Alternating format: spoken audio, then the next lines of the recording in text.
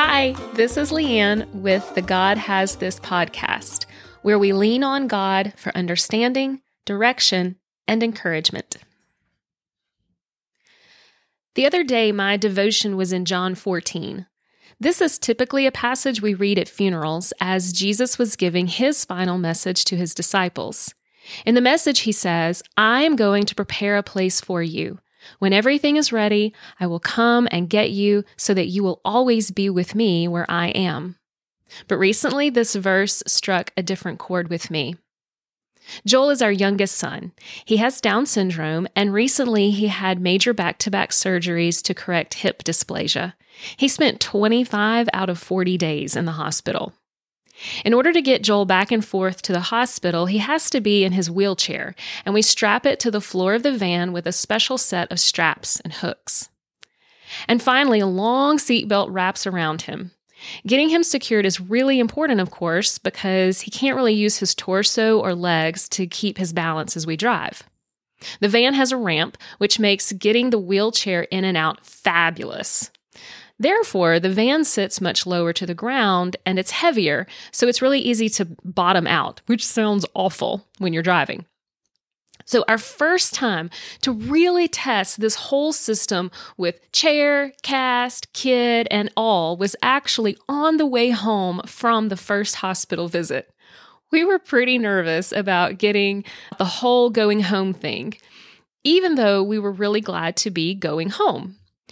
So Joel had begun to tell us who all he was excited to see. The dog Winston always tops the list, followed closely by Papa and Di-Di, but he was also excited to see his sister and Aunt Becky and baby Jacob, and he wanted to know if his brothers would be there too. Yes, and maybe some friends will visit. He was excited to go home. He wasn't nervous about getting there at all.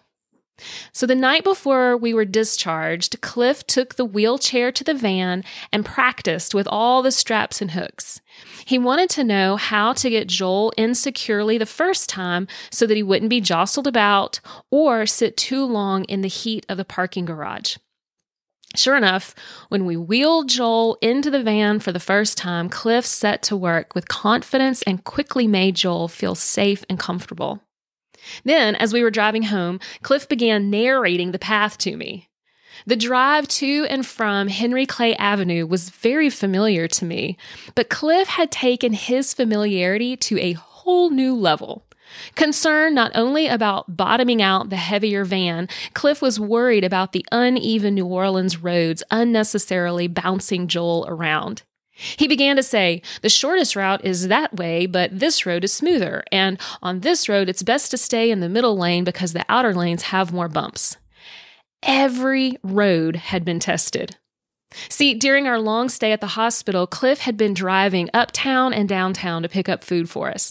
And as he drove, he paid attention to the road, not just for his safety, but with his eye toward getting Joel safely home. I listened to his narrative that morning, not because I would remember it instructionally, but because my heart wanted to remember.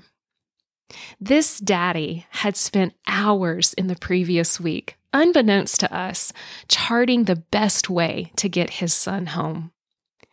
And my thought was, because that's what good fathers do. They get their kids home. And then, the next week at home, I read John 14 in a whole new way.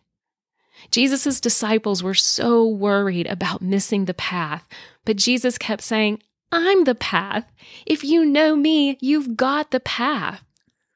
Sometimes the wheelchair will jostle a bit in the back, and Cliff will whisper to Joel, "It's okay, bud, I got you." And Joel knows it's true. I very often envy Joel's ability to trust and not worry. He still gets anxious or scared in new situations, but he doesn't fret, And as he anticipated going home, he wasn't worried a bit about his dad getting him there because it never occurred to him that his dad wouldn't know the way. Joel just wanted to be sure everyone he loved would be there too. And so I don't want to save John 14 for funerals anymore. It's most reassuring on those days. But I'm going to use this verse and the memory of my husband charting the best path for his son as a reminder that my Father is doing the same. I may not understand his choice of twists and turns.